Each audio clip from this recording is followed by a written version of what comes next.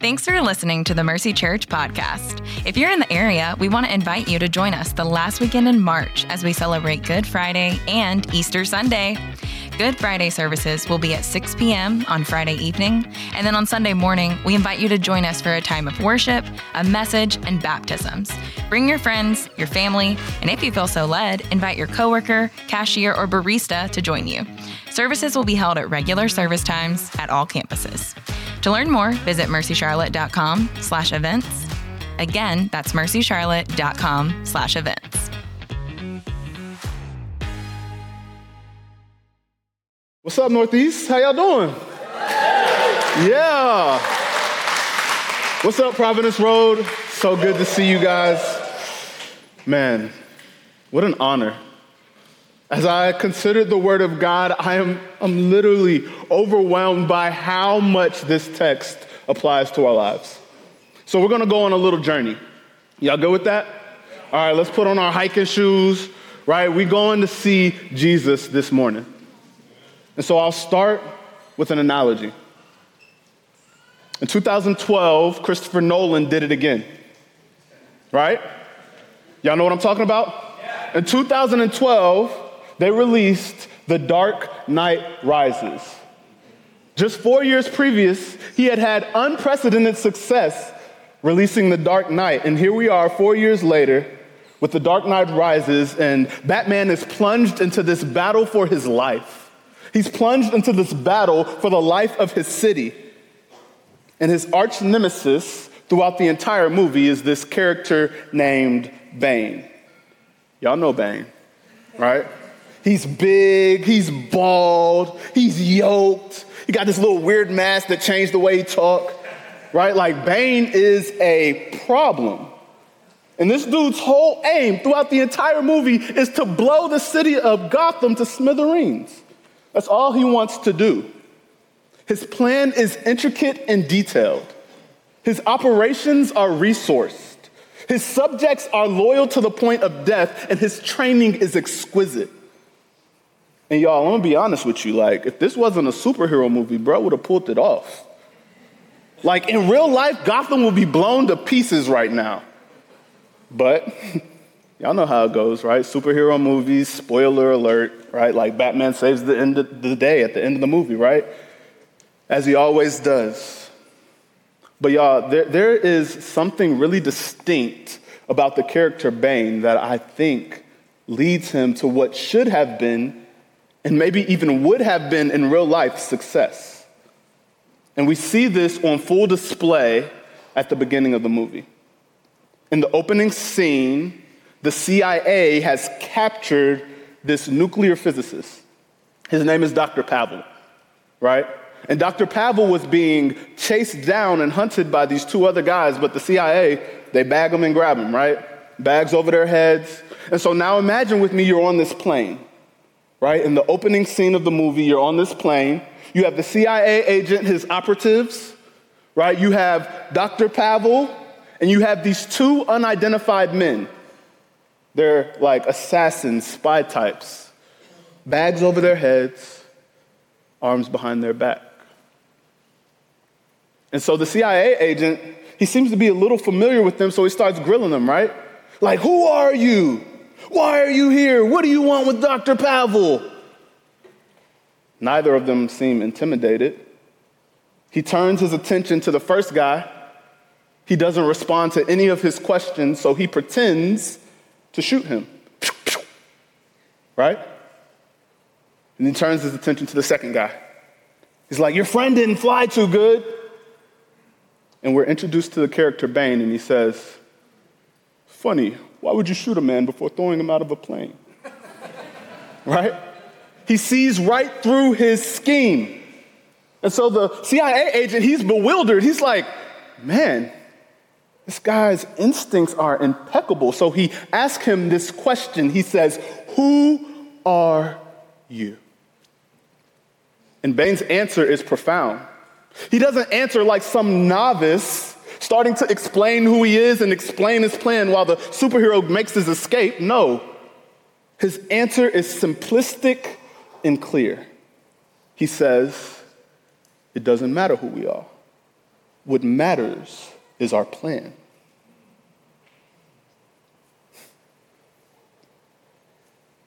They almost succeed in setting off a nuclear bomb in a heavily populated city because they understand this concept, that one's ability to accomplish a common goal is hindered by self-promotion. Today, we will come to the story of John the Baptist.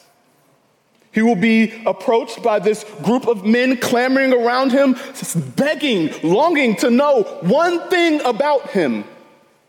Who are you? And would it surprise you if I told you that John's answer was essentially the same as Bain's? Essentially, he says, it doesn't matter who we are. What matters is the plan. Now, before we go any further, I need to say a couple of things to you. I need to say that who you are does matter. Your character does matter. Your well-being does matter. The fact that you are loved by God does matter. But let's be honest with ourselves and with each other. We want far more than that. We want prestige. We want glory. We want to be somebody. But that's not actually what's important when you understand the plan. And if you're thinking like, man, I didn't come here to hear some pastor tell me that I don't matter, I just ask that you would stick with me because I believe that in the end you will be convinced, because here is the bottom line, that God's plan truly is better. And so as we open the Word of God today, that is what we will see, that God's plan is better. And here's my hope for us as we leave today, when we leave today, that we will leave with a decreased desire to identify ourselves by our giftings and our status and our prominence, and that we will leave with an expounded view of God's plan with all its glorious implications for our lives. So let me pray. Lord, we love you. Oh God, how close this is to our own hearts. They are prone to wonder, oh Lord. And as Pastor Scott said in the call to worship, we must cast our eyes upon you. So Lord, would you help us to do that now? Would you help us to see your better plan? Lord, we pray all this in your perfect name, Jesus. Amen. Let's look at verse 19. It says, this was the testimony when the Jews from Jerusalem sent priests and Levites to ask him, who are you? Right, so we have John the Baptist, right? Not John the author, John the Baptist. He's minding his business, eating locusts and wild honey and whatnot. And off in the distance, he sees this brigade of people. And y'all, like, they're too deep, right? Like, they are pulling up on him. And the text tells us that these men were priests and Levites. And what that means is that they were likely very strict law keepers, very traditional, very well respected, and they will prove to be the type of men that can get you knocked off if you step outside of their religious framework. So this would not have been a casual interaction, right? This would have been trial-like in many senses. They viewed it as their responsibility to either validate or invalidate the ministry of those who were influential in the city. And so here they are, the ministry police pulling up on John. And they have one simple question. Who are you? Who are you? Is this not the age-old question? Who are you? Why are you here? What were you created for? Does not our culture have an answer for this question? Do they not try and press it upon us? They answer something distinctly different than John. They say, you want to know who you are? Find your unique identity. You want to be somebody? Create security for yourself and those around you. Do you want to know the meaning of life? Find what makes you happy. You see, our culture asserts that who you are is the only question that matters, and that by finding your identity, securing the bag, and creating your happiness, you can find life. As a matter of fact, they assert that by doing these things, you can find salvation. But let's be honest with ourselves for a second. Who is that working for? Do you know anyone chasing their happiness actually happy? Or do you remember when you bought the lie? Maybe it was 3 years ago. Maybe it was 3 days ago. How did that end up for you? I bought the lie.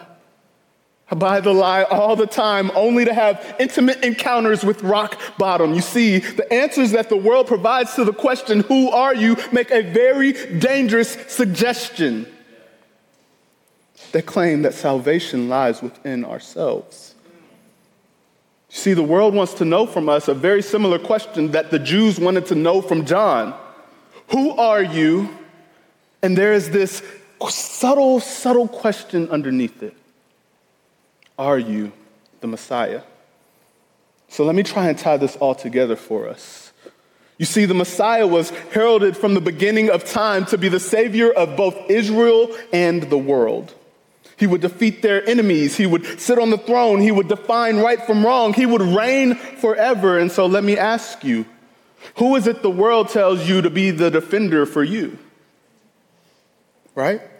Because if you don't stand up for yourself, who will? Who does the world say should sit on your throne and rule your kingdom? Young king, queen bee. Who does the world give permission to define right and wrong for you?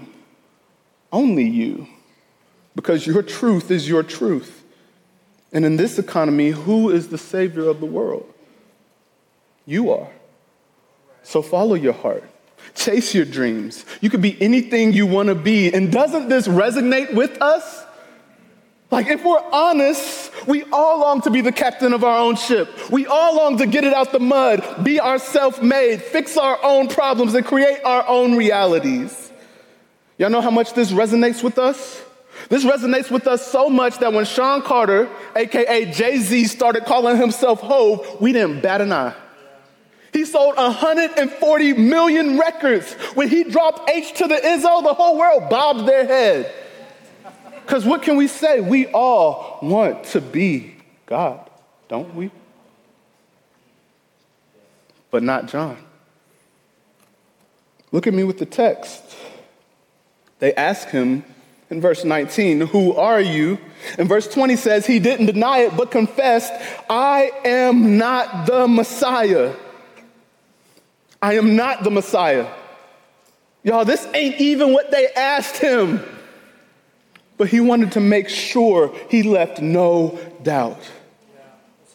Saints, we must turn and pay attention to a man like this. Here is a man distinct from the world. Here is a man with a different worldview and different priorities. Here is a man who seems to know something that we desperately need to know as well. This man would point to Jesus until his own disciples left him. We'll see that next week. And just 2 chapters later, he's going to say, I must decrease and God must increase. And y'all, we quote him, but we don't mean the same thing he meant. Because when we say it, we mean, God, you must increase so maybe we can ride your coattails. That's not what he was after. Here's a man not swept away by the appeal of messiahship. Let's revisit the situation, shall we? Dangerous men are asking him to validate his ministry, his life's work, his God-given purpose.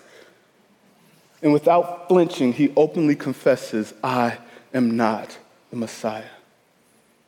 You see, these would not have been the first men who came to validate their ministry, right? The Jews dealt with people like this all the time.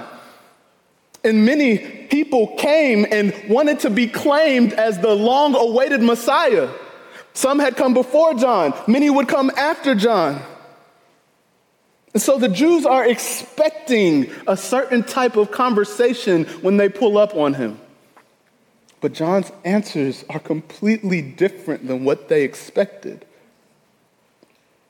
Look at the text, verse 19. Who are you? Verse 20. I am not the Messiah. 21. Are you Elijah then? I am not. Are you the prophet? No. So can you imagine their frustration and their confusion as his answers get shorter and shorter and shorter? And by the time we get to verse 22, they're like, what are you then?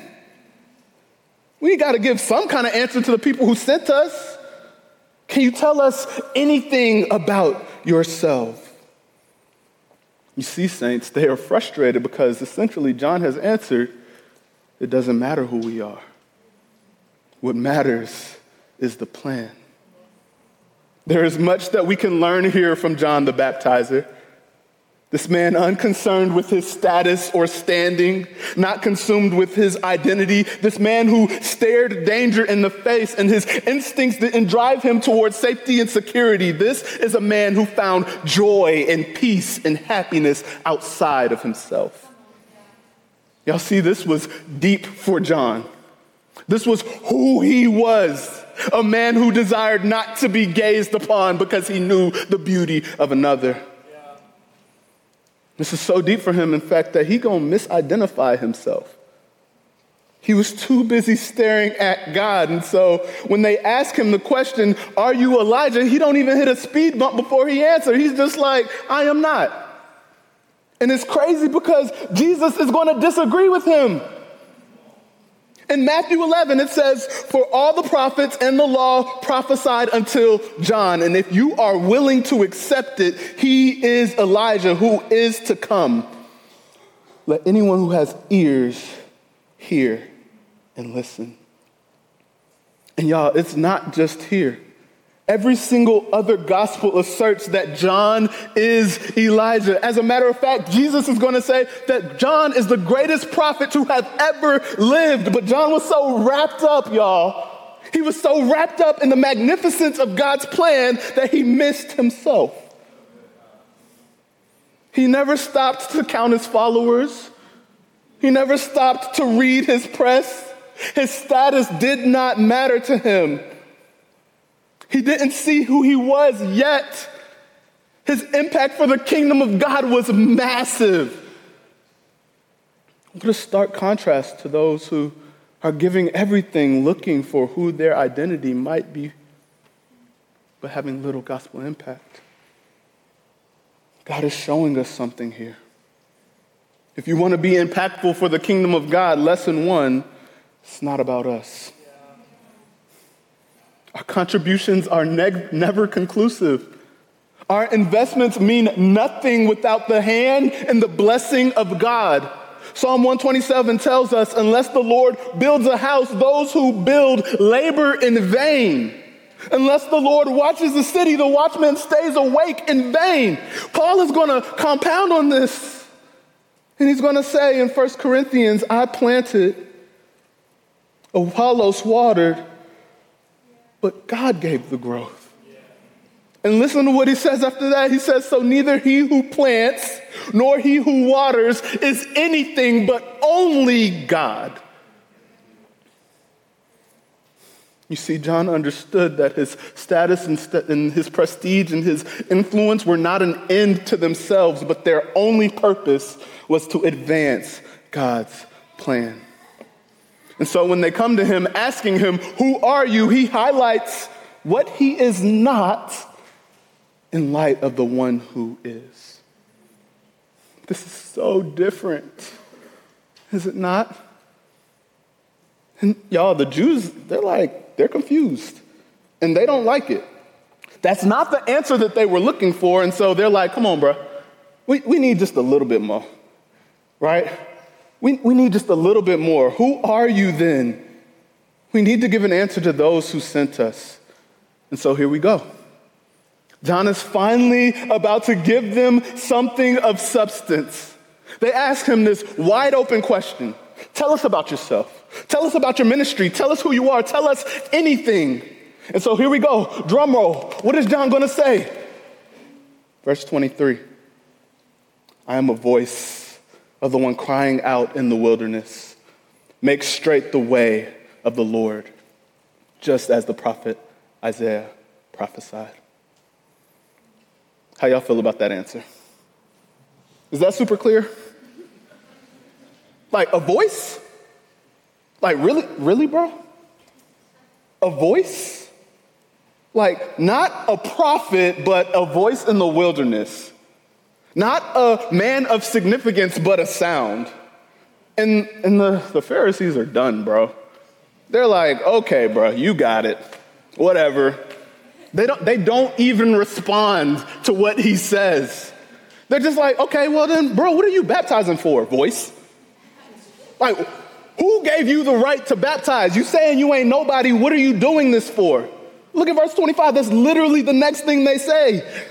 Why then do you baptize if you aren't the Messiah or Elijah or the prophet? But y'all, in their rush to move on, they are missing the crucial message John is trying to give. You see, the Jews are looking at the voice. They're examining the voice. They're investigating the voice, all the while missing what the voice is trying to say. John has something to tell us. He knows something about God. He tried to tell the Jews and it went right over their heads. They didn't listen, but we have to. His assertion, his quotation from the Old Testament is changing the paradigm. It is changing everything. And in this quotation, Revelation is beginning to burst through.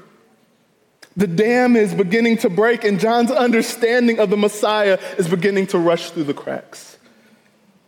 His quotation is Isaiah 40. And it says, comfort my people, says your God. Speak tenderly to Jerusalem, and proclaim to her that her hard service has been completed, that her sin has been paid for. Verse 3, a voice of one calling in the desert, prepare the way of the Lord. Pause. Anytime we see that capital L-O-R-D, that is the name for Yahweh. And John is like, just in case you missed it, make straight in the wilderness a highway for our God.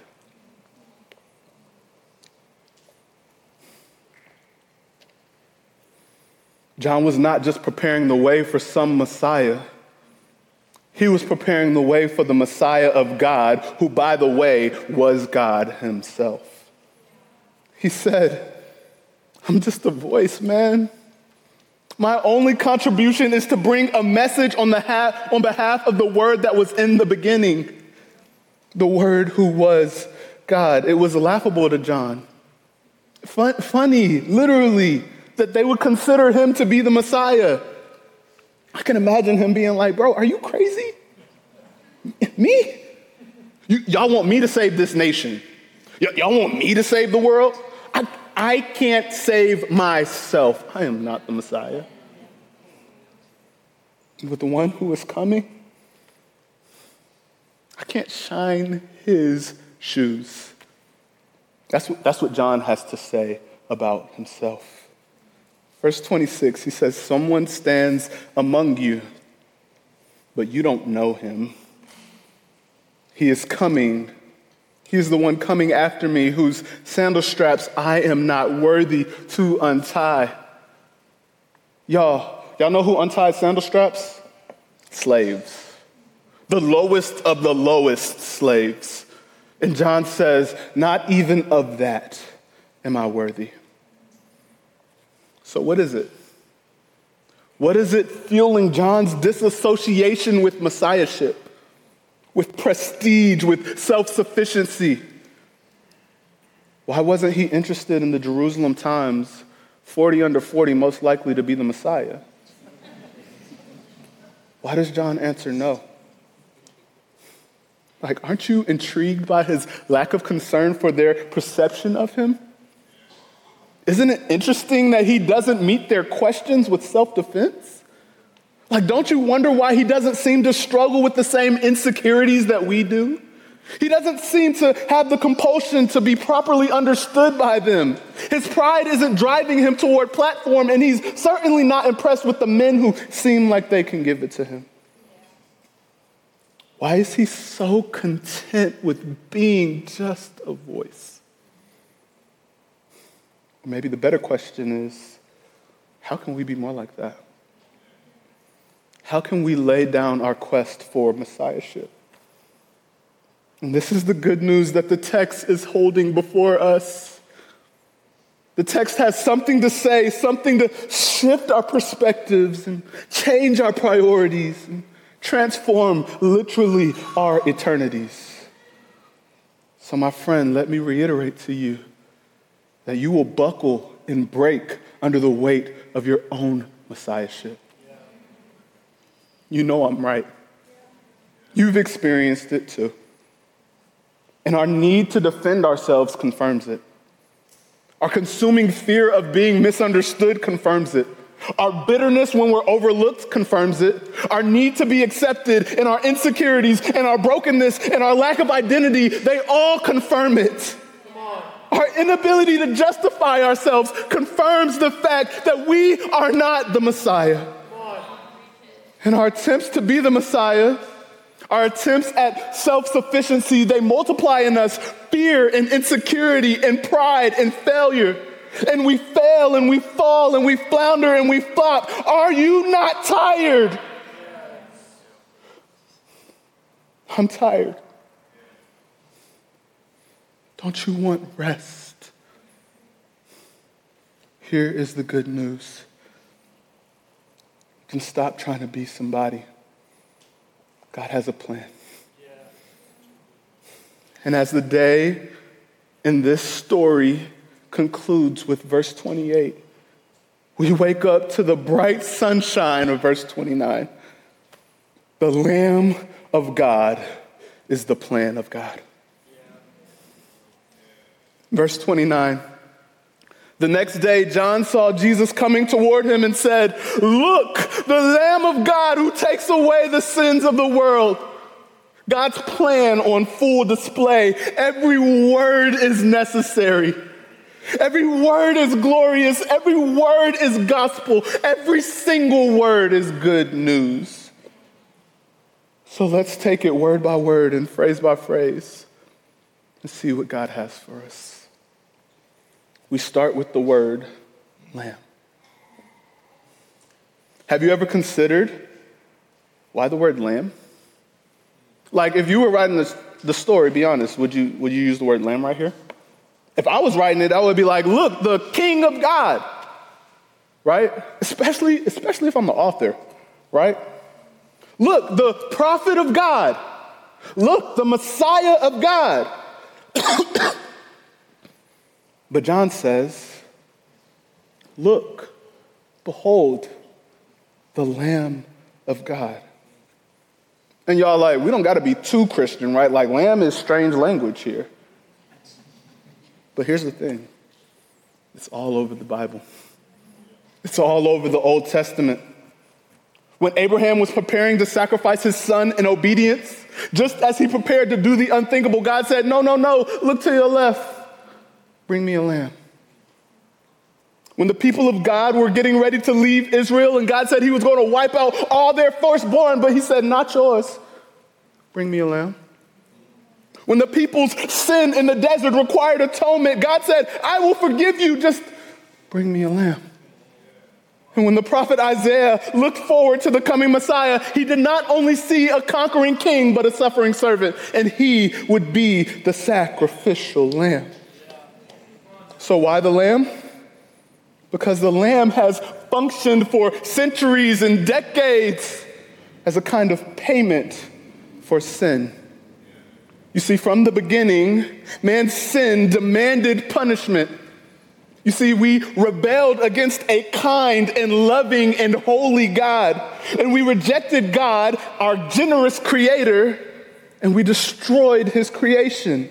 And so, y'all, there needed to be retribution. So from the beginning of time, animals have been slaughtered as a substitute.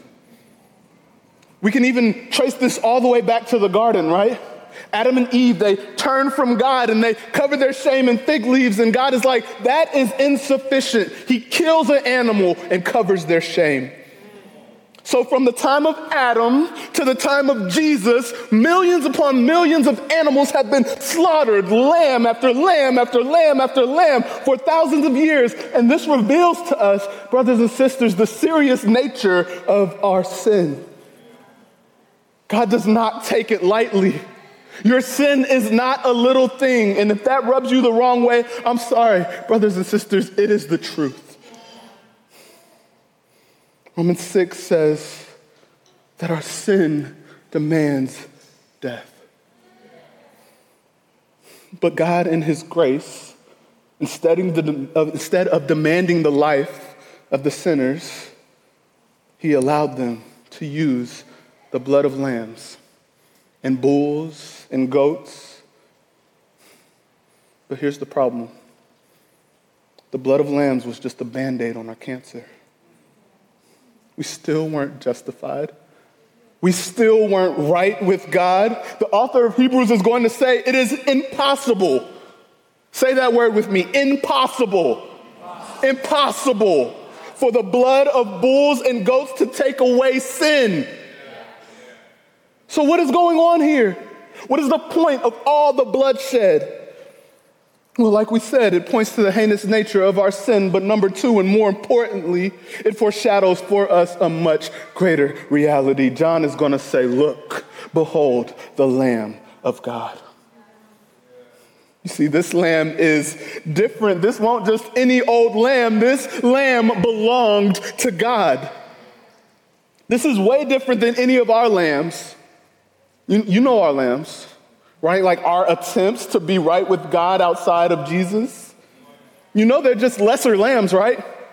Like do more good, be more kind, curse less, give more, and we end up like Mary with all these little lambs, right? Just following us around. But hear me, y'all. God's plan for salvation, his plan for redemption, it doesn't need our lambs anymore. Behold the Lamb of God. It is not one that we can purchase or acquire. Behold the Lamb of God. It is no longer our good deeds or our moral triumphs. It is not the lamb of our self-punishment when we sin or self-justification. This lamb is not the lamb of our generosity or our Bible reading or our church attendance. This lamb is not our lamb at all. Behold with me, saints, the Lamb of God. And because this is God's lamb, it can do what other lambs could not, namely take away the sins of the world. Oh, this is good news. Brothers and sisters, God's lamb removes, washes, cleans, takes away our sin. And how will this lamb do this? The same way of every other lamb has done it in history. God's lamb would be slaughtered. This lamb, God's lamb, would be unjustly arrested and falsely accused. He would be beaten within an inch of his life only to have his murder publicly displayed for the entertainment of those who watched. He would have spikes driven through his wrist and nails drove into his feet and a spear driven in through his side. Let it rest on you that this is what our sin demanded. Our sin had separated us from a holy God.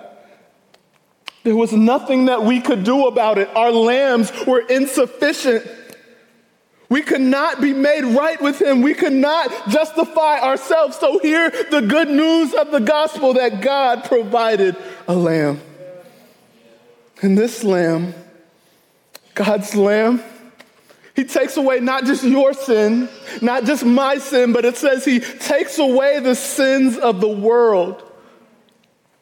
This lamb is not limited in scope or capacity. He takes away the sins of the world, which means that this ministry of the lamb, it is infinite without exception. If every single person were to turn to God, every single person could be saved.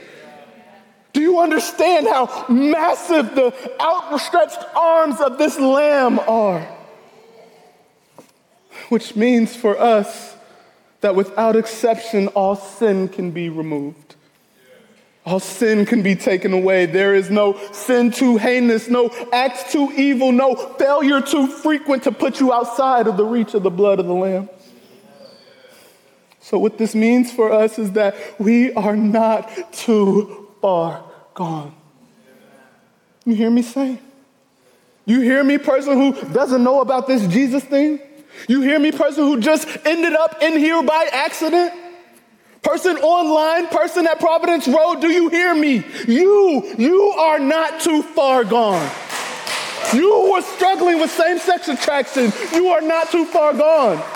You are hiding your addiction. You are not too far gone. You with a broken past or with an abusive relationship. You, and you. We are not too far gone. We are not outside of the reach of this Lamb. What grace is this? What kindness is this? What kind of Lamb is this? And just as we thought, oh man, this news can't get any better, we find out that this, friends, is not just the Lamb of God, it is God himself. Verse 30, John says, this is the one I told you about. After me comes a man who ranks ahead of me because he existed before me. This Lamb of God is the Word from the very beginning. This Lamb of God is the one who created all things. This Lamb of God is the one whom life and light resided in. This Lamb of God is the Word became flesh. This Lamb of God is the one who we received from grace upon grace. And in the Lamb, we have seen the glory of the only begotten Son who sits at the right hand of the Father. So let us conclude where John began. Would you look at him? Look. Like, y'all, it blew my mind as I sat here that John wasn't coming down the mountain. He wasn't coming down the mountain with revelation of God that the people could not see. He wasn't painting a picture in prophecy that the people could not grasp. No, instead he turned. He pointed, he identified the Lamb of God in the flesh, Emmanuel, God with us. He was really there. This was crazy. And what does this tell us? It tells us that God is not some distant deity. He's not some shadow investor looking for a return. He is boots on the ground. He is visible, hearable, touchable. Why don't you ask the lady at the well who saw God in the flesh and changed everything about her? He was with them. And so if that is true, brothers and sisters, this must change everything. If God has given us a lamb, you don't have to be great. If God has given us a lamb, then there is joy in repentance. If God has given us a lamb, then our weakness is better than self-sufficiency. Behold the Lamb of God, saints, you can be weak. Behold the Lamb of God, it is not up to you. Behold the Lamb of God, he takes away the sins of the world so you can cease striving. We can cease validating. We can cease justifying. We can stop looking at ourselves. We can stop desiring the love of the world. We have been loved by God. We can say with John, it doesn't matter who we are. What matters is the Lamb and the plan of God. So brothers and sisters, let me pray for us because his plan is better. Jesus, you are good, and we do need you. And you are the perfect Lamb. When you take away the sins of the world, and you are kind and you are constant. You are precious and you are perfect. Lord, would you help us to find our identity, our security, our joy in you? To find salvation in you alone. God, you are our perfection. We love you. We pray all this in your perfect name, Jesus.